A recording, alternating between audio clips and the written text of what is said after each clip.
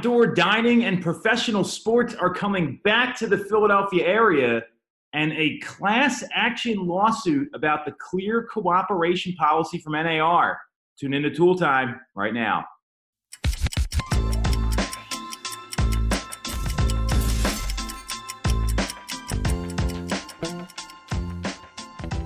Tool Time's hot. It's live. We're essential. Very exciting. I know we said that last week, so I'm trying to get it all out as much as I can right now. It's like Happy New Year into January. So, couple big stories. One, for people's personal psychology, right?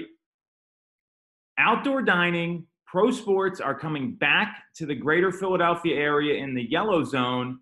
Jess, what do you think? It's about time. I don't know how many people agree with me, but I feel like it's a lot, but it does start to weigh down on your psyche a lot. Like I want to have social interaction. Other than just like my husband and John Michael. So I'm looking to get out there and go to a restaurant and go out to parks and be with people and sporting events and all that stuff. I mean, it's really necessary for your mental health. And as long as we could do it in a safe way, I don't see any issue with it. I'm just reading through all of these articles on the Inquirer and everything like that. It's like, well, will they go to the yellow phase in a few weeks? It's still a big question mark. And the governor doesn't know, what the yellow phase or the green phase will look like. And it's just so frustrating to have a little bit of hope. That's really helpful. So I agree with you that there's still all this uncertainty, and there is no question that our city, our region, our metro market, whatever you want to call it, we've been under the strictest orders in the entire country. Maybe New York City. That's about it. And when you look at other states, they had higher infection rates, more cases. 70% of cases here were in nursing homes. So it's been frustrating on a personal level for a lot of people. And when they open things up, which to me, it's kind of ridiculous. You can't go to a place where they can have tables 6 feet apart outside. And I mean, what's the difference between that and like to-go cocktails or takeout food or anything else? I mean, I just, there's a point where we've been in this 10 weeks, right? 10 weeks, 2.5 months, almost 25% of the year. Where the time go? Well, and yeah, I mean, there's that for sure. I mean, spring is just gone. It's over. It's summertime now. Memorial Day happened. So there is a clamoring for the public to be able to get their freedom back. And there's a point where, last week seemed to be the breaking point to me. The whole real estate thing, what's going on there, all these bills getting passed. Mm-hmm. I mean, and, the issue is that you have an assembly that's doing one thing and wants one thing. And then you have a governor that wants another. And a lot of the decisions have been made in secret. And there's not open press at these conferences. So because of all that, I'm clear that this is a good move. And most of 37% of people who are claiming unemployment right now are in the waitstaff industry, in the restaurant industry. So that's over a third nationally. So this business needs to come back, and people are ready to spend money. You start opening that up and unemployment drops, and hopefully people want to get back to work. They weren't making too much money off of unemployment and they're just like, forget it. But seriously, it's time. People want to get, especially like people with kids, like you need to get out. They can't be cooped up in their house anymore. Well, what I will tell you bring up an interesting point there about unemployment, and that's going to be a big challenge for a lot of these employers. I have a couple case studies where a friend of mine lives out in California. They were able to go to a restaurant this past weekend. They had 33 employees. Of the 33, only 7 of them were willing to come back because they wanted to sit home and collect unemployment and collect money from the CARES Act, which that's a great short-term solution if that's what you really want to do. If I was running that business, I'd go out and hire somebody else. I mean, that's something that wouldn't fly with me. So there's going to be a problem here that comes up with all this federal stimulus money coming up. And if that's what people choose to do, that's fine. As a business owner, you got to make other decisions. You can't rely on people to decide when they want to come back or sit home and collect checks. And that's going to be a major problem. 100%. We're seeing that like personally on our end right now. And I say the same thing. If you're not, what's your end, just to give people some context? My husband owns a restaurant. So he has to deal with those people who are like, I'm making more money on unemployment and I don't feel safe coming back to your restaurant. If they don't feel safe, that's a whole different story. But if they're just like, I'm making more money on unemployment, I'm not coming back, I need to hire someone else. I can't, someone who's going to come in and work. I don't have time to waste on you.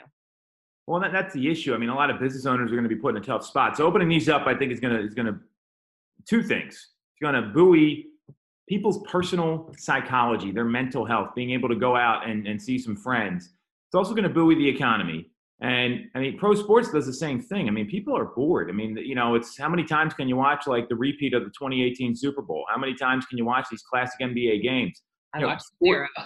Well, I know you watch zero, but that's also a major part of the economy too. I mean, when you look at it, there's all that money that gets spent there, all the workers at stadiums. Now, a lot of these teams have still pay people, but you got Aramark who runs a lot of the food down at in Philadelphia at Citizens Bank Park, the Wells Fargo Center, Lincoln Financial Field. So, to me, this is a good move. It's something that probably needs to happen for the sake of everyone here.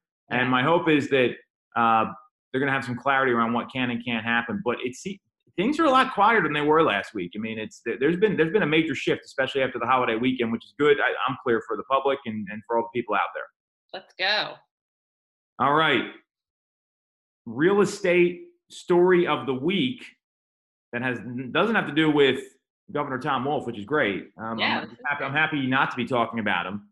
So there is a class action lawsuit that was filed against the National Association of Realtors. And what's in the class action lawsuit, it's being filed by Top Agent Network, and they're suing them because of the pocket listing policy has no legal basis, and that's basically the suit. And this was a hot story until everything happened. So TAN, it's a firm that operates in a members-only private group of top-producing agents. They filed a federal antitrust suit against NAR over the policy to curtail pocket listings. So what do you think about all this? I see that there are like two, and we talked about this a lot, but there are two polarizing sides to this. It's either you think that MLS and NAR should be able to do this, or you shouldn't be able to do this. But in my opinion, they're trying to control what your client wants. If a client comes to me and is saying, listen, I don't want to put this out on the market. I want you to see if you have a seller, put it out there, but don't list it on the MLS. They should be able to do that. You should be able to have a conversation with your client, letting them know the pros and the cons of that. I mean, ethically, every agent should do that. Will they? I could see why there's some gray area there. But I mean, I feel like this trying to take control of what you can and cannot do as a seller is just not right, in my opinion. My view of this is that what NAR is trying to do is they're worried about people trying to work with the buyer and the seller and double end a sale. That's the whole intention behind this. And it shows how short-sighted they are. Yeah. First off, where the hell were they when we weren't an essential? I mean, we got zero response from NAR. And PAR should be embarrassed how long that went. So let's just kind of get that out there, number one. When we really needed them, I didn't hear from them. Then we get this, and this is fine. This came out of this suit got filed a couple of weeks ago. So, their whole policy here, and the argument from Top Agent Network, CEO David Feldman said that it harms the real estate industry and it harms you and your sellers. And then he has a couple bullet points. One is that the policy allows NAR to control clients' data. Two, the policy stifles the ability of agents to communicate with their peers and prevents them from getting information to best serve their clients. Three, it carves out office exclusives, which actually encourages the double ending of deals and puts smaller brokerage and their clients at a disadvantage compared to larger ones. And four, it takes away consumer choice and a consumer's right to privacy. The seller wants more privacy and avoid marketing. They should be able to select that. And that's especially important and then they cite COVID-19 and the California Consumer Privacy Act. So the whole point here, I do agree with most of that one, there's an effective way to market properties without putting them on the MLS. There's an effective way to do it. And it helps sellers. It helps sellers get a better price. It helps sellers get more for their home. And maybe that's what somebody wants to do. That's not, that's not my call. It's all about the consumer. That's how we operate. We're a service-based company. That's one of our core values. So that to me is the fundamental problem with this. Then there's this office exclusive thing, which is a silly exemption. It was a lot like the non-common sense stuff that we saw with this real estate policy in Pennsylvania, where they picked the date and you could look at homes if you had noticed your lease was up before then, but you couldn't afterwards. The office exclusive, all that does, it promotes, okay, well, I'm going to tell everyone at RE/MAX Mainline, we got a listing. Maybe we can sell it there. But there's way more agents that aren't at RE/MAX Mainline. So there's some validity to this. You know, my question is, how far is this going to go? And a class action lawsuit is no joke. So I'm glad to see someone fighting against it. And I know other MLSs are limited. Bright allows for a coming soon listing, which is our MLS, but others don't. And you can't even get that pre-marketing going. And then what will happen is, and we talked about this before when we got on the show, that there's the fast offer and then there's the best offer. Those aren't always the same. There's someone that they see a home get listed on Friday. They run and look at it on Friday, submit an offer and say, hey, we want an answer by 9 o'clock tonight. Well, I would tell my sellers to decline that depending on how many showings are coming up, unless it's like ridiculous. And it's always up to the seller. It's the seller's decision. It's not our home. It's not the MLS's home. It's the seller's home. And that's who they are eliminating from this policy. And then they're promoting people to go like for sale by owner, or Rex is like one of these for sale by owner people where they're not on the MLS, they're a brokerage and they can place their listings on Zillow. So they're promoting these other sort of different startups to happen. And much like what happened to Pennsylvania during when we weren't allowed to show properties, that pushed people to go for sale by owner. I had a lot of folks I was in touch with, and they said, you know what, I'm just going to do this on my own because you can't show it. And what are they going to do? Take my license away? I don't have one.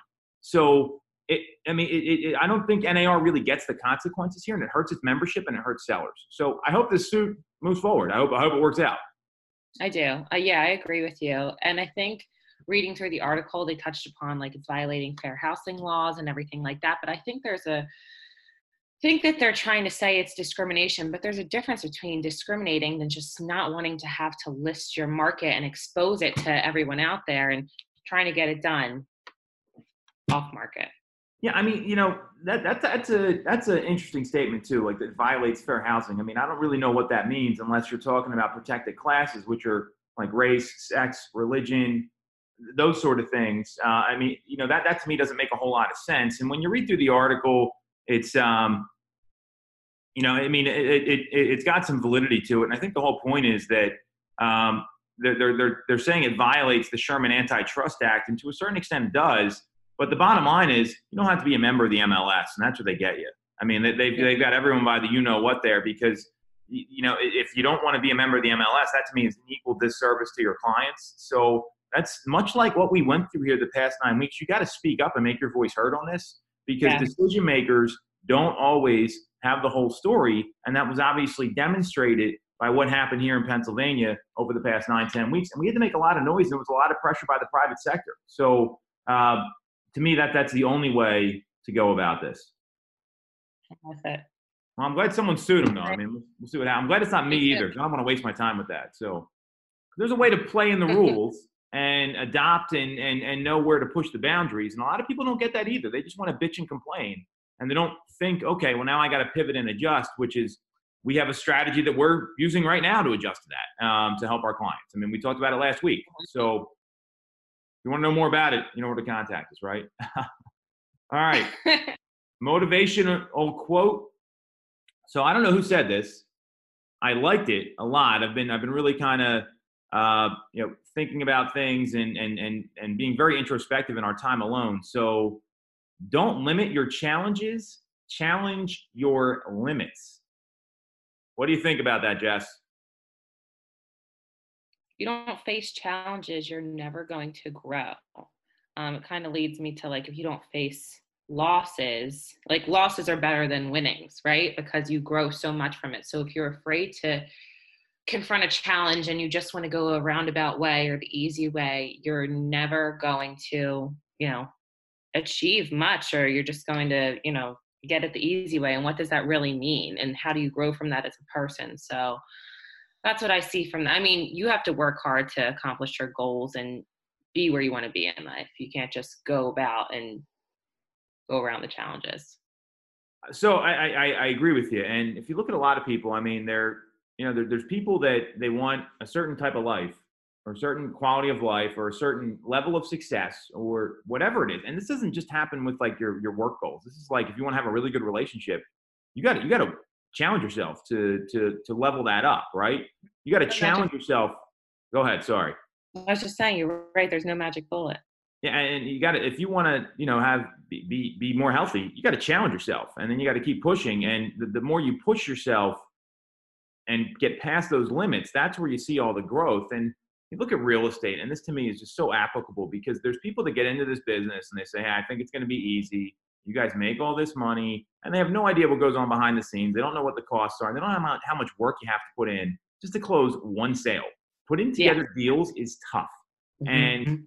there's folks that get into this business and they got a paycheck mentality. They think if they show up, they're going to make money, and they just take the calls, the phone rings, and they go sell a house. And guess what?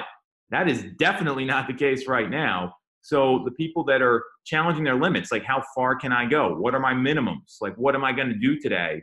That's the people that you see the most growth with. And it's, and oftentimes when they set a goal, they set this big goal, right? And you have the big goal set, and then you get close a couple years, and then you just blow by it, and you're like, well, I don't even care about this anymore. I'm on to the next challenge, and that's challenging your limits. That's a great definition of that when you're trying to grow. So if you're trying to lose weight, you're trying, Speaking of me. well, you're trying. Let's say you're trying to lose weight, right? You want to hit a certain number, and then by the time you hit it, you're like, screw this. Like this is old news. I'm looking for something different now because you're pushing your limit. You're raising your standard, and that's what enough people don't do. They think I'm just going to go do my X amount of numbers a day, and that's it. I'm going to go walk for 20 minutes a day, and I'm going to be in great shape. Like, and it's just, it's not. You're not challenging your limit there because that's become a behavior. It's not a commitment. And when you commit, you have to kind of continually raise the ceiling and push it further. So that's what Yeah, really I got from the quote here. So very cool. Sounds like we're on the same page. you're on the same page. And you mentioned something about like knowing your numbers. And I think that's applicable to real estate and even like losing weight or anything you do. If you don't know what you have to do, I feel like that's where people really do get lost. So knowing your numbers, who you need to call, or how many contacts you need to make, or how many appointments you need to go on, or how many grams of sugar you can have or can't have, or how much protein you can eat or fat. Like if you don't know that stuff, you might not reach. So that's honestly the first step, I think, in achieving anything and getting out of your comfort zone. You have to know how to do it. What you track and measure always improves. And if you're not tracking it, you have no idea how to measure it. So that's you can't push your limit if you don't know what the limit is. Yeah. I mean, we've seen that with so many people that are in and out of the business and say, I know what to do. I don't need to worry about that stuff. Well, they're not running a business. I mean, that's what it is. So if you're not tracking, measuring, knowing what your limit is, and then trying to get past that, and then that's where all the growth happens is outside your comfort zone. So, Amen. all right, dinner outside next week, Jess. Yes. Talk to you guys soon. Yeah. Thanks for watching.